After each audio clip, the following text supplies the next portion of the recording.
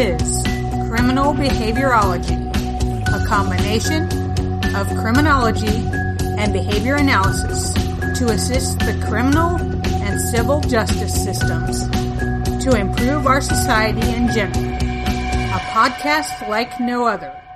Here is your host, Timothy Joseph.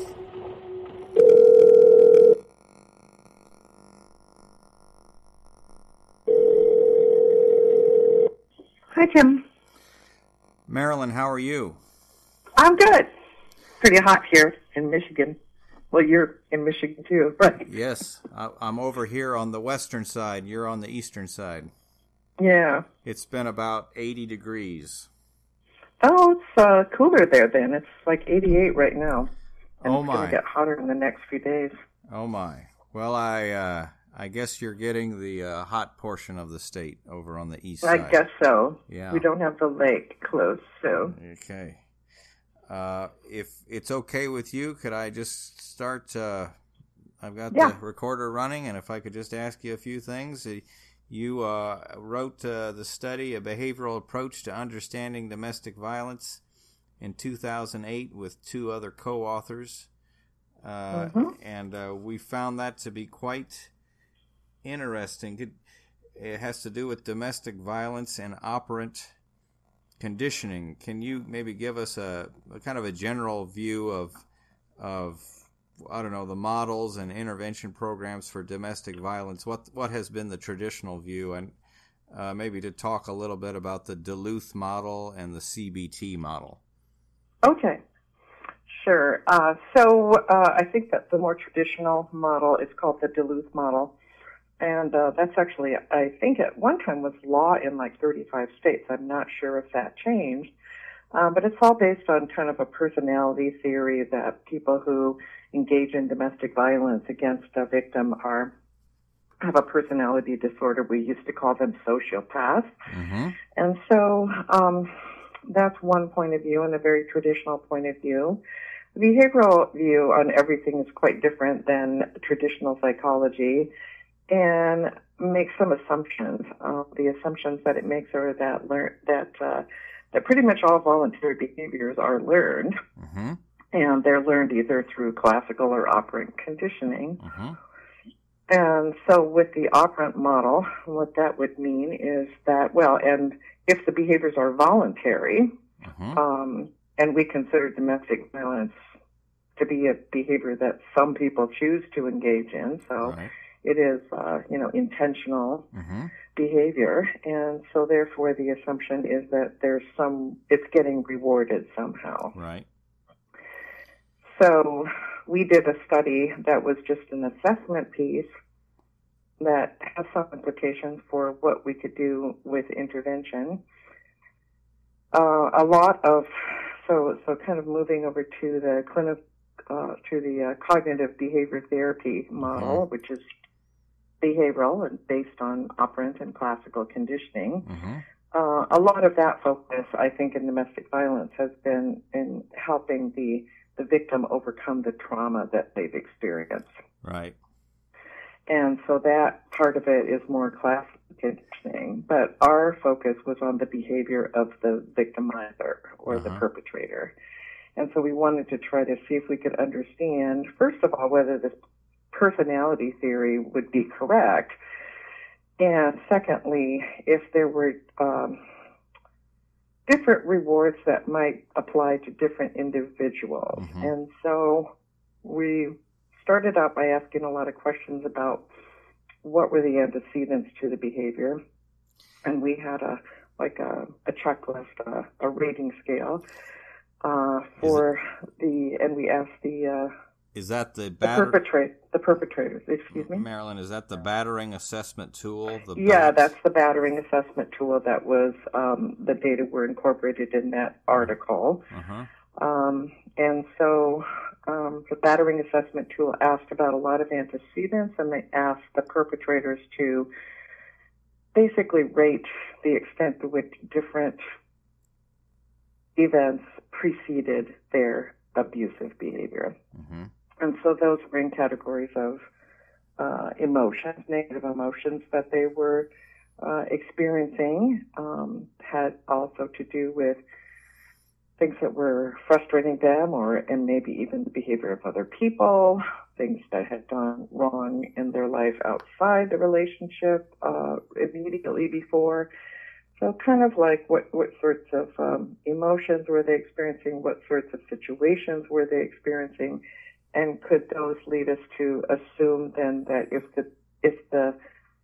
the victimization occurred immediately following those events, then we could make some assumptions about what was rewarding the behavior.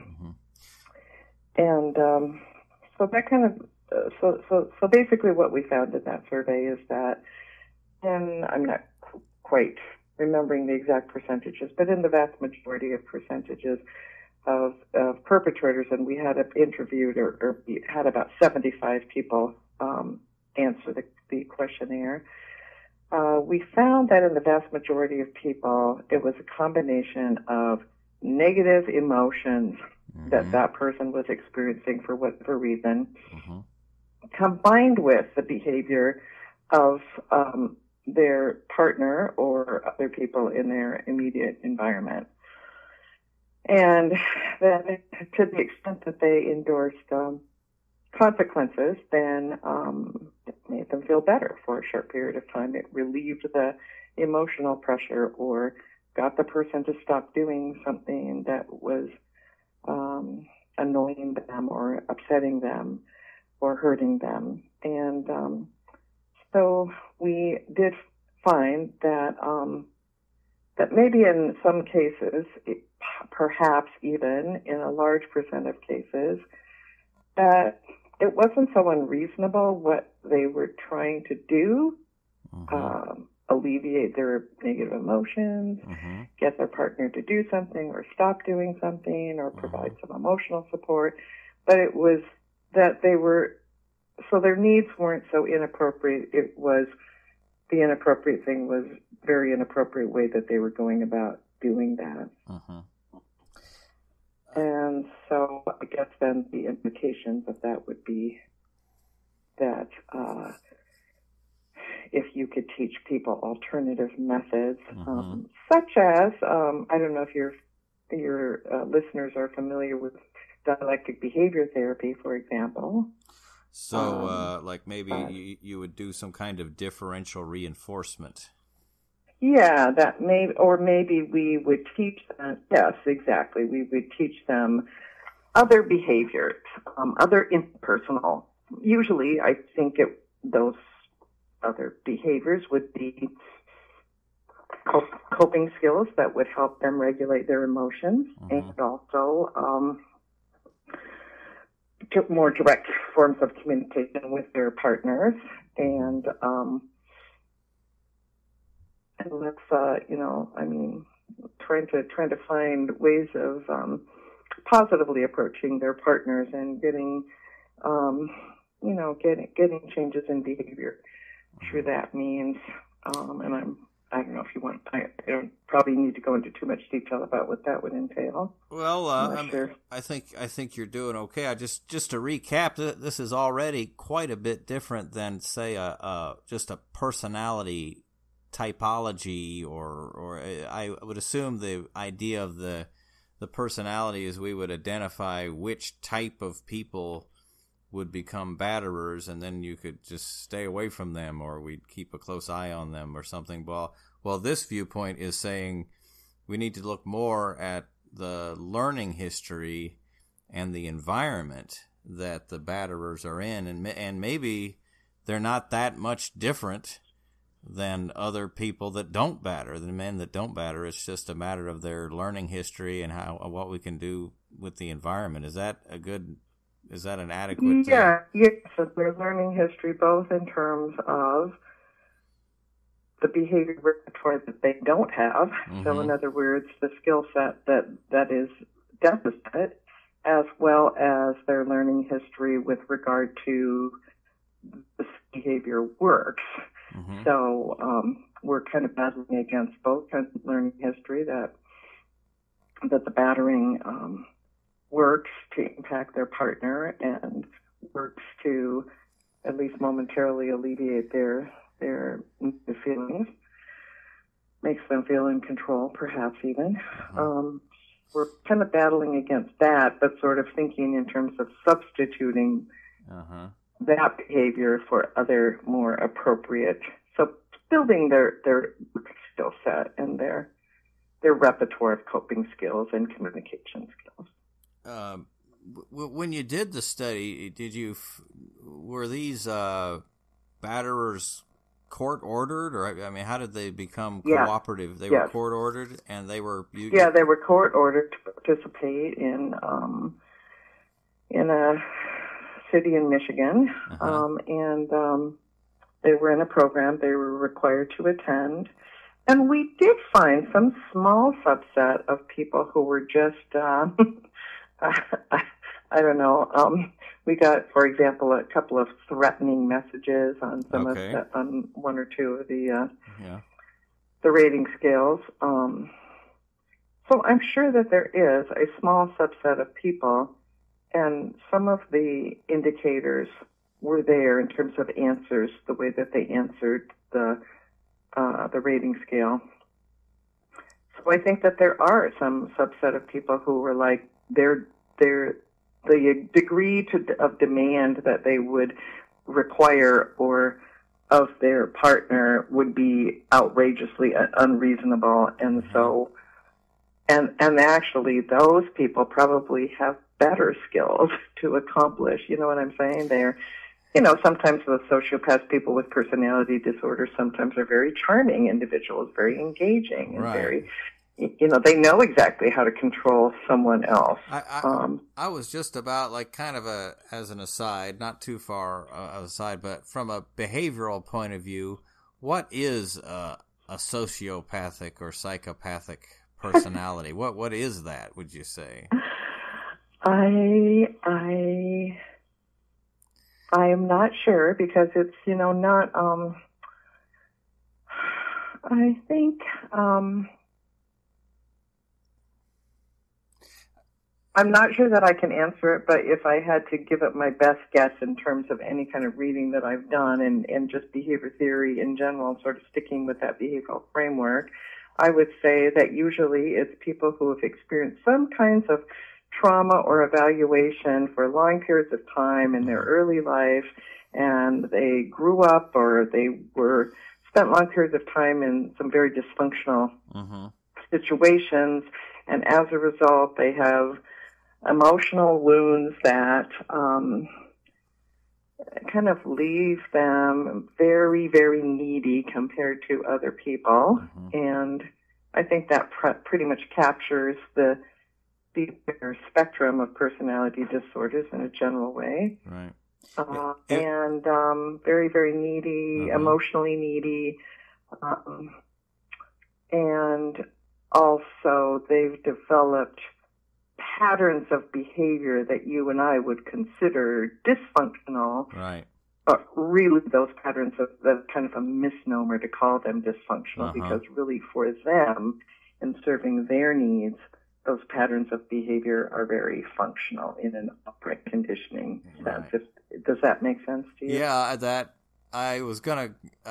that's very well put. I was going to say that if it's anything, it is the developed talent to do all these things, to lie effectively, to manipulate, to intimidate, to do all these things that we attribute to sociopathic behavior, and then the skill deficits of just not being able to do things just the right way, or to do them the socially acceptable way, and that probably comes from those things that you described of a traumatic history or a history of a lot of antisocial behavior around you. So so they can get their they don't have a problem getting their partner to do what they want them to do, I don't think. But I think that whatever their partner does never really satisfies their emotional need in terms of their attachment, because they're, I don't know, either not capable of having that kind of emotion, or they just have a lot of healing to do, or as I'm now kind of getting to, it's hard to talk about it from a behavioral point without kind of getting into the mentalistic lingo there a little bit. But It's to talk about the social problems, it's almost impossible to avoid some kind of mentalistic language on it.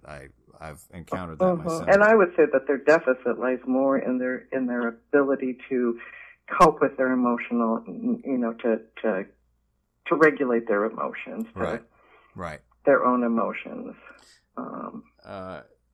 For the bat, back to so your findings from the bat were there were probably a whole lot of batterers that just didn't have these sociopathic tendencies. Another way to say it, your findings, that there was, that I think would be surprising to people or those that had researched this for many years, is there was a whole lot that just didn't have significant personality problems, whatever those are.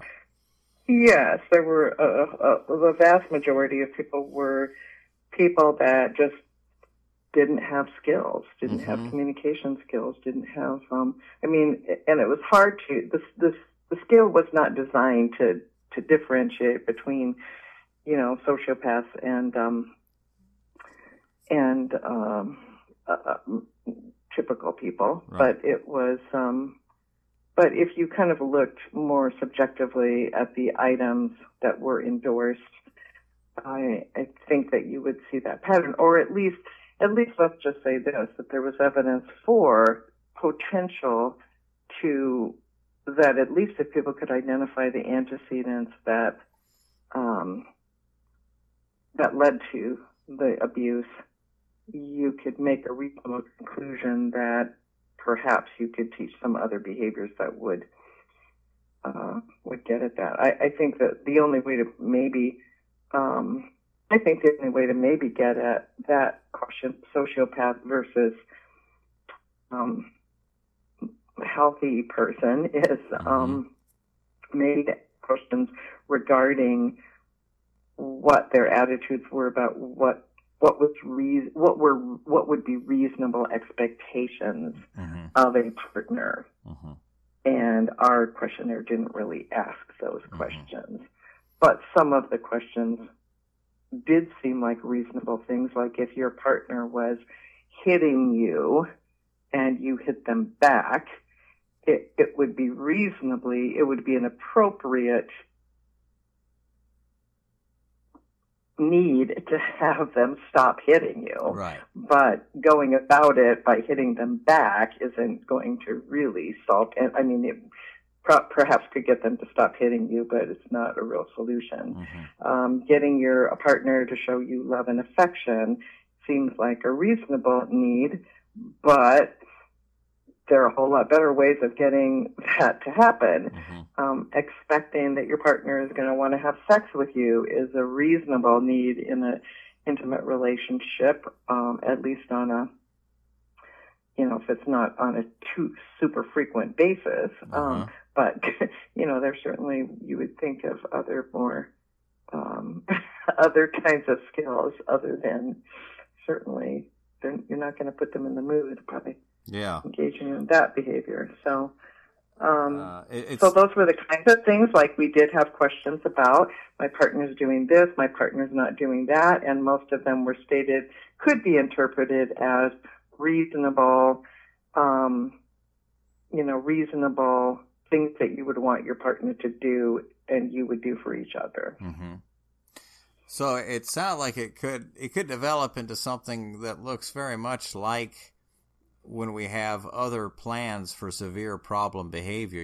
The setting, the topography, you have an idea of what to reinforce that's different than the usual pattern of behavior.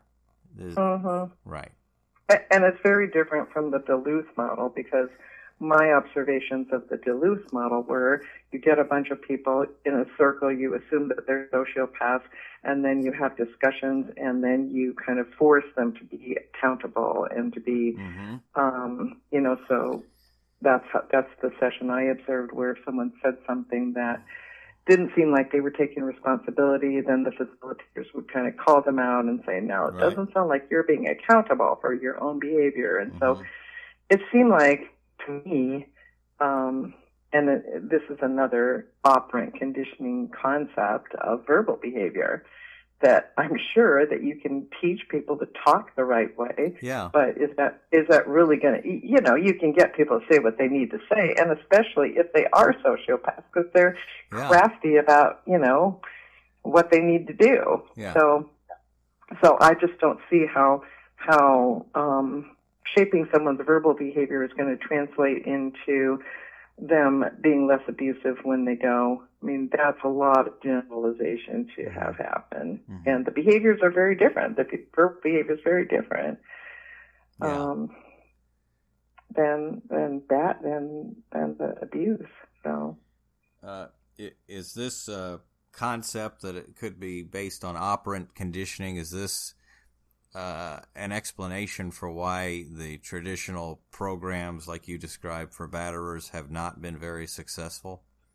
Yeah, I think it could be. I think that you could use this. I mean, that was kind of the intention, or, the idea behind it, is that you could sort of sort people out in terms of who was battering primarily to deal with their negative emotions, who was battering because they lacked control in their everyday life, who was battering because they were trying to get their spouse's attention or affection, who was battering to try to get their spouse to stop yelling at them or kidding them. And so then I think, there's a lot of therapies that are already out there that could be applied to that. And I think mostly in terms of dialectic behavior therapy, the interpersonal skills part of things, assertiveness training, asking people to do things, and the emotion regulation skills that are included in that program apply also. Did your results find that the batterers had an awareness of what was rewarding their abusive behavior? Did they have an understanding of that, or were they kind of disconnected from that? They were kind of disconnected from that. They were pretty good at identifying the antecedent events and conditions, how they felt beforehand, what they felt elicited or evoked the behavior, I guess you'd say. But they were kind of at a disconnect with, now I feel more in control, or now I feel less depressed or less anxious or less frustrated, or now my partner's doing what I want them to be doing. And so, they didn't recognize the consequences, much the same way that I think in other areas where people, they know they eat for eating, for example, emotional eating.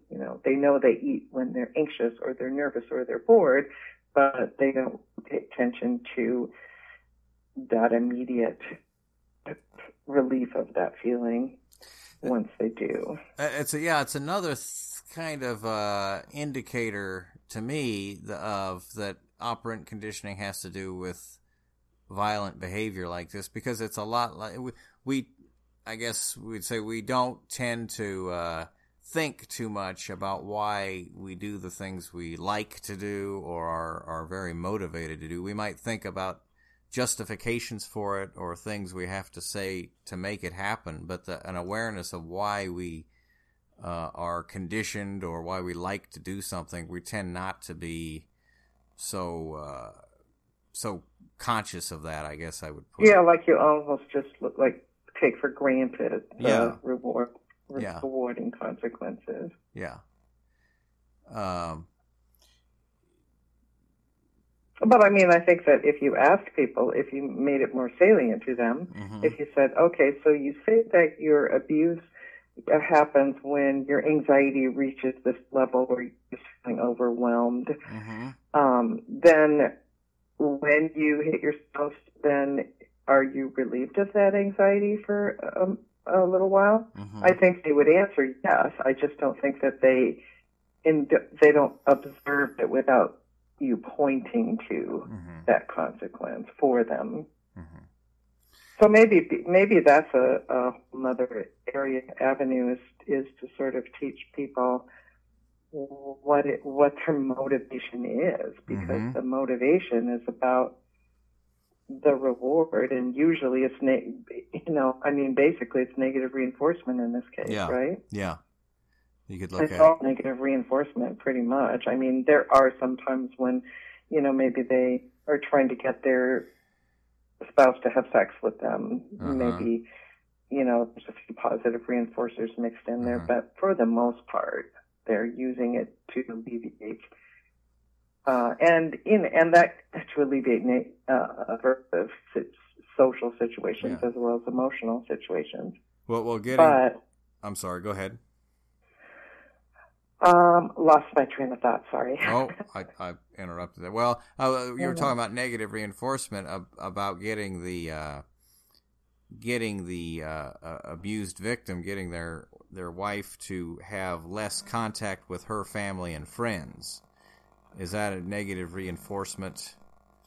If you batter and then she has... Well, that's a good question, and I would say that happens more often in those cases of the true sociopath. Because they're not, because a lot of these people are kind of responding to like momentary things. But when you think about I don't think that they abuse to get them, well, they might abuse to get them to spend less time, but they usually create other mechanisms to cut their spouse off. It's called insularity or insulating. And so that seems like that is more of a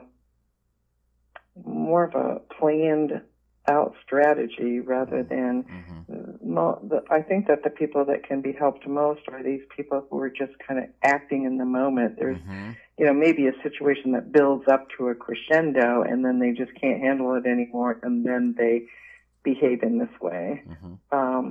But it would seem to me like keeping people away from other people. I don't know if that's a strategy that by the vast majority of the people, I think that would be more the sociopathic type. I think there is a sociopathic type for sure. Right. And then I don't know what's to help those. The only thing I can think of is really just get the person out of that environment. Have you had a chance to speak with victims of abuse about your findings and what has been their reaction? Well, that is interesting.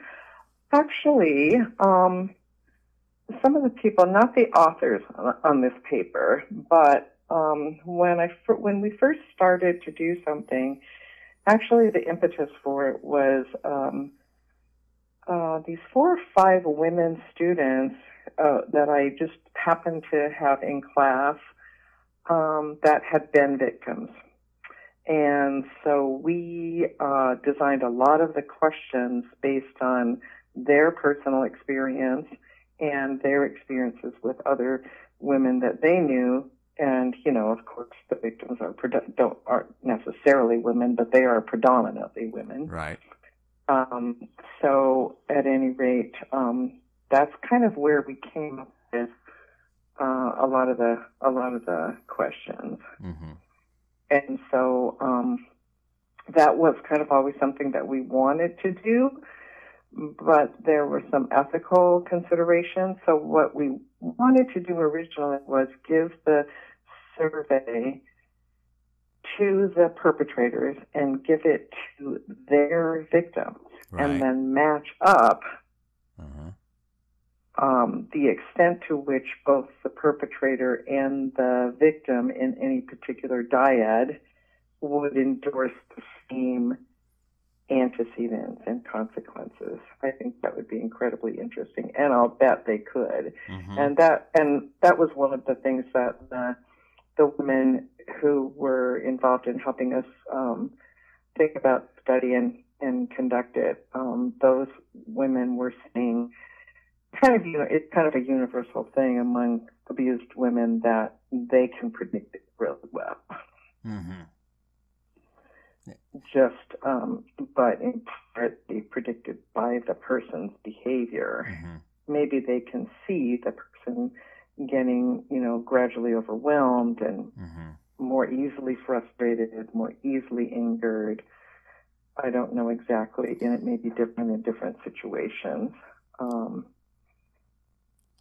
Which behaviors predict. So maybe they're predicting it more from the behavior from their spouse's behavior than from the actual, because they wouldn't necessarily have access to that person's private emotional state. Do you think it could be that the victims are so familiar with the antecedents that they can predict violence? Yeah, I think so. I think that in part, at least in part, it's that. And maybe they also, I mean, there generally is a period afterwards where the perpetrator is remorseful, and maybe at that point they share what their emotions were leading up to, or, you know, things like that. So maybe they know that way. Is that period of at least acting remorseful, or if it's genuine, or that period of like I've lost the word, but kind of reunion, or, you know, trying to make up for what they did, is that a reinforcing agent that keeps the domestic violence relationship going? I'm sure it is. I'm sure that those promises, and of course it's parallel to alcoholics and gamblers and you know, other individuals who perhaps really genuinely do have good intentions, but since they don't have the skills, when find themselves in that situation again, they only have one way of coping with it, so they resort right back to that behavior and aren't able to control it, I guess. But I'm sure that that's what keeps the victim, you know. And there's a secrecy thing, you know, and I mean, maybe there is some sort of, you know, maybe it does have the purpose of keeping the person away from. I think that, you know, in many cases there are, you know, making the person feel inadequate. But again, I think that those are the things that the true sociopaths do, you know, keep them away from their family, make them feel like they're not good enough for anyone else. They're lucky to be in this relationship. I'll promise not to do it again. I know I shouldn't do it anyway. I love you. I adore you. So I don't know. I don't know the extent to which that applies to the individuals I'm thinking of that could actually be helped. So.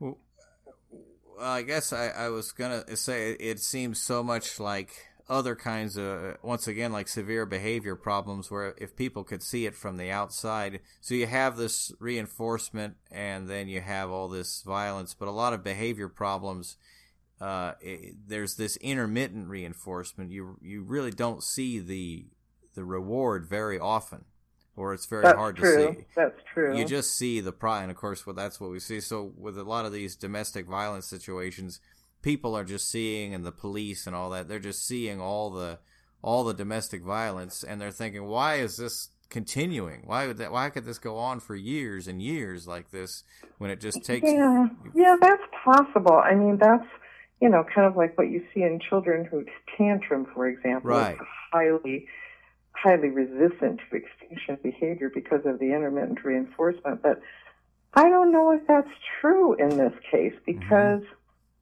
I would think if someone's hitting you, that every time you're going to back off. I would think that if you're angry or you're frustrated, that every time it, you know, makes you feel better somehow. I think that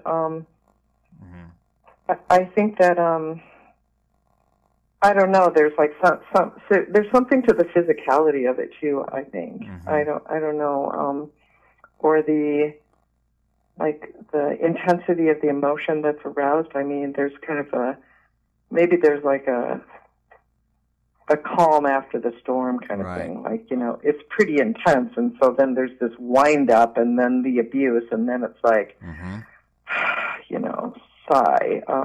I've exhausted myself. Maybe I don't know. And I mean, I'm sure that also I think that it's worth mentioning that even though I think that the function of the behavior and understanding more about the function of the behavior and even understanding that on an individualized basis, I think does provide tremendous opportunity to come up with a better model of treating people and getting them to stop that violence. Mm-hmm. On the other hand, I'm sure it's an oversimplification as well. Yeah. It's a very dynamic, there's a lot of dynamics going on other than just the antecedents and the consequences surrounding it. Yeah. Do you think you will get, for something, an idea like this, have you or would you receive criticism from people that follow a more traditional view? Would they accuse you of not being sensitive to the victims or perhaps even justifying the behavior of the perpetrators? Right. We definitely have gotten that, and that was definitely not our intention. That is, we did encounter that sort of thing. We got turned down at a lot of places because when we would explain the model to people, they would say, "Are you saying that in some cases it's the behavior of the victim?" And we would say, "Well, not that the victim, that doesn't mean that the victim is to blame, that perhaps the victim had every reason to, perhaps the victim was behaving completely appropriately, and whatever that behavior was annoyed the person, and then they victimized them. And we're certainly not condoning those sorts of situations. But in cases where the victim is doing something that is hurtful, emotionally hurtful, physically hurtful to the other person, or they're being neglectful, they're being inattentive, or and again, we're not saying that they deserve to be treated like this because they have behaved like that, and that's why I think that maybe the intervention would have to involve both members of the couple, that if the perpetrator was trying new methods of communication to get the other person to do something, then it would be good to try to sensitize the victim to try to respond to those attempts as well. But don't just because the behavior of someone else is one of the antecedents that leads to the violent behavior doesn't mean that we're blaming. But it's good not to deny it and ignore that if that's the case, just because we want to stay as far as we can away from blaming. But perhaps there are behaviors that the victim needs to change as well for their own safety. If in fact those behaviors are triggering the violence in some way. So I don't know. There's probably a fine line, but I think that you can observe where that line is of blaming versus identifying. Yeah. If the victim's behavior is a part of the environment that we could change, that could change the abusive behavior. Yes, exactly. I think most victims would, if they knew some behavior that they could change to avoid the violence, or to reward more appropriate behavior, I think that they would do that. Yeah. Right. It's a very sensitive concept to approach with people. But as long as what you're asking them to do falls within the range of, appropriate expectations, let's just say, we always have to add that. Yeah. Because if we say that, the perpetrator, if you would just walk along that line in the middle of the sidewalk the way I asked you to, then you could avoid. That is not the kind of thing that we would condone at all. So you always have to add the caveat of it, as long as you're asking the victim to discontinue some behavior that is reasonable for them to discontinue, or to engage in some behavior that's reasonable to expect. And maybe the behavior change could be something more in the direction of greater independence. It could be, being able to express what they feel in a way that's productive. I suspect. Yeah. I'm sorry. Go ahead. So I think that that's absolutely true, because I suspect I was going to say something about the percentage of relationships. I know that there's a pretty high percentage of, aside from cases of domestic violence, that I know that couples that are in dissatisfied marriages, for example, I know that there's a high frequency of coercive interactions on the part of both partners, most generally. So in a dysfunctional relationship, I would expect that you would be seeing a lot of negative reinforcement going on, and that's what I mean by coercive interchanges, where I'll get in your face and intimidate you until you do what I want, but the other partner's doing the same thing. I suspect that there's a fair number, not all, but I mean, I suspect that there are at least some cases where that's going on, and I would think even in other cases where there isn't a lot of coercive back and forth, that still both people could benefit from some interpersonal relationship skills training, learning to say, or learning to ask your partner to do things in a manner that's going to be effective. Just off the top of my head, talking from the dialectic behavior therapy, right. You said that you were going to do this. You said you were going to be home by dinner. You didn't get home till 11. It makes me feel, so the I statement, that makes me feel bad and worried about you, or that you're taking me for granted. I'm going to need you to call next time. So you're saying what you need them to do. And, this business of, just character assassinations and yelling at the person, I think that people do those things, but if you ask them, does that ever work?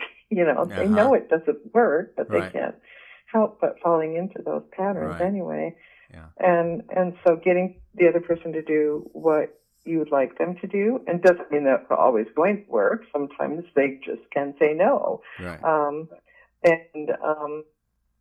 But if you could be more effective at getting your needs met by asking in a direct fashion and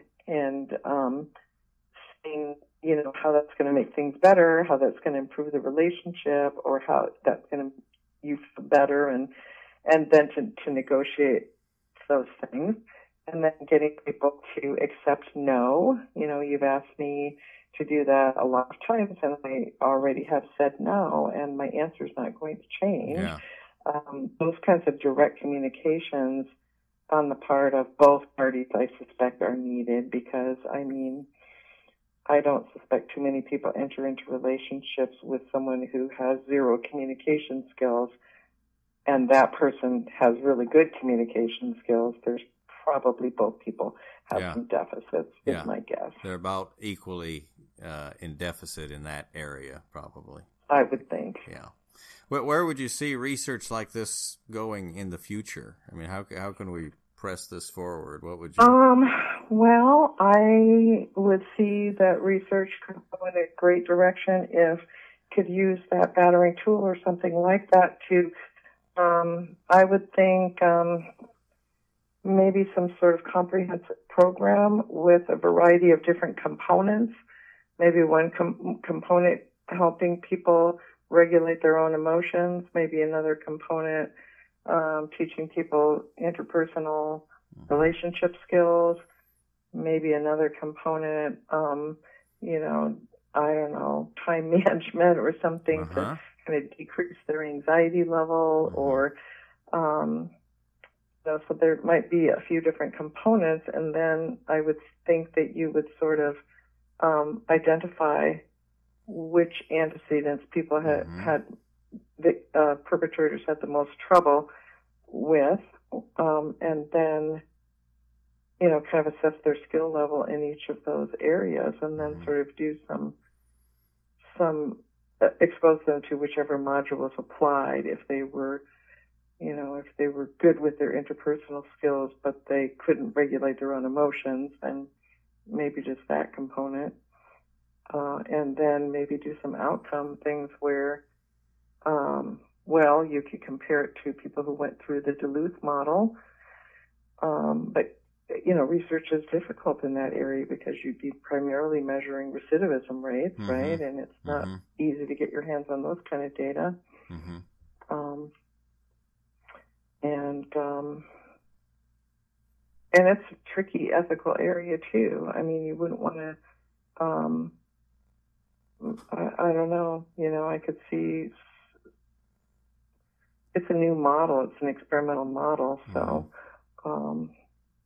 anticipating what any negative results of the interventions, you'd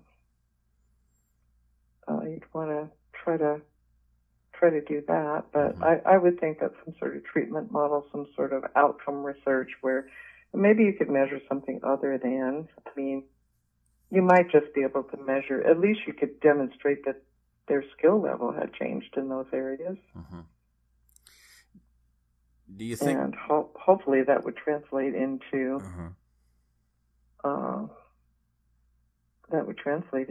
less incidents. But it's such a low frequency behavior to begin with. It's not like it happens 20 times a day. It happens once every 6 months, or maybe more often for some severe cases. It's a rarely occurring severe behavior problem. And it's a secretive behavior, so it doesn't always happen at an intensity or severity level where it gets the attention of other people, police and community and so forth. Right. Do you think things need to, to change in society? Is there something socially that needs to change, the way social services reacts, police, the law? Anything like that needs to change that would help the problem? No, I haven't given that much thought. Maybe just if, we try to do these sensitivity kinds of training in other areas, like in mental health, making the police more aware of what a psychotic episode looks like, for example. I said making sensitivity training that's been done in areas where you try to make people more aware of what psychotic behavior looks like, maybe an awareness where if they know that the person's not dealing well with the situation, I don't know. I don't know. I haven't given that too much thought. What do you think? When I've discussed this with groups about domestic violence, I said that there's all kinds of problems that we just accept that we don't really like, but we kind of accept. Okay, this is the way it is, and people go back to their abusive spouses, and we just deal with it as best we can. But if the public becomes aware that this is a problem that could be defined by its, it has a function, it can be measured in certain ways, and we can have interventions that could reduce or eliminate the problem behavior, the public might have a greater confidence in dealing with it. They may not be so prone to turn a blind eye or just being accepting of it until it gets really, really bad, that might be a benefit of approaching this from a behavioral point of view. That would be my spiel about it. Yeah, so definitely if you could demonstrate increased effectiveness of this program compared to others, then you might get more buy-in from, donations to foundations or, programs, more tax dollars going toward programs. But at least I don't think it would be any more expensive than the Duluth model. I mean, except for that I don't know, I conceptualize it as being one-on-one, more individualized, Right. whereas the Duluth model is a group. model. It's a group model. So, but maybe you could do it in a group format and Yeah. do some role playing and things like Yeah, that. they do behavioral interventions in group formats as well. Right, right. So, this. Yeah. I'm sorry. Go ahead. No, I was just thinking along your lines of your idea and just trying to think about what would be maybe more preventative stuff. Right. Too. I was thinking a little bit about research by. Are you familiar with research by Gottman?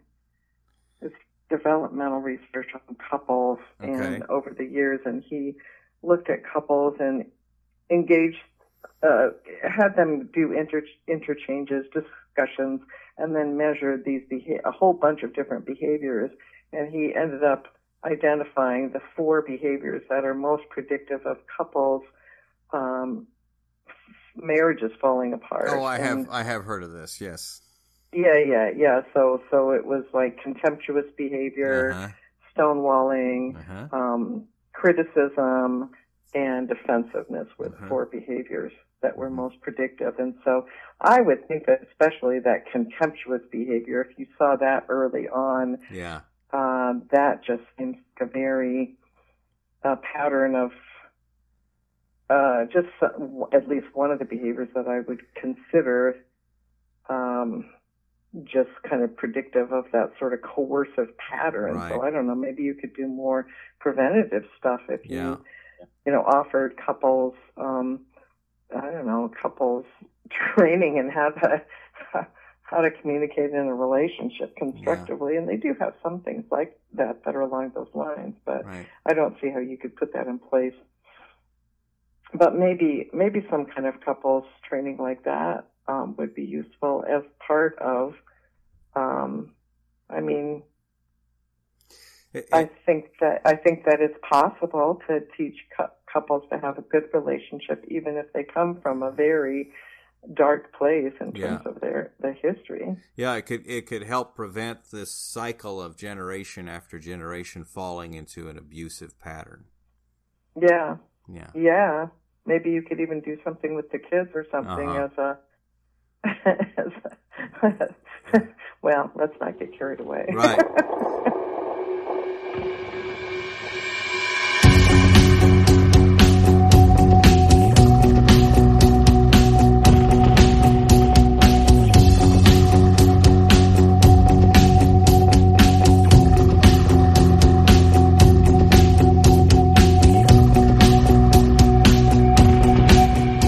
This has been Criminal Behaviorology. Check us out on Podomatic.com or Anchor.fm for this podcast, as well as our Facebook page and other social media sites.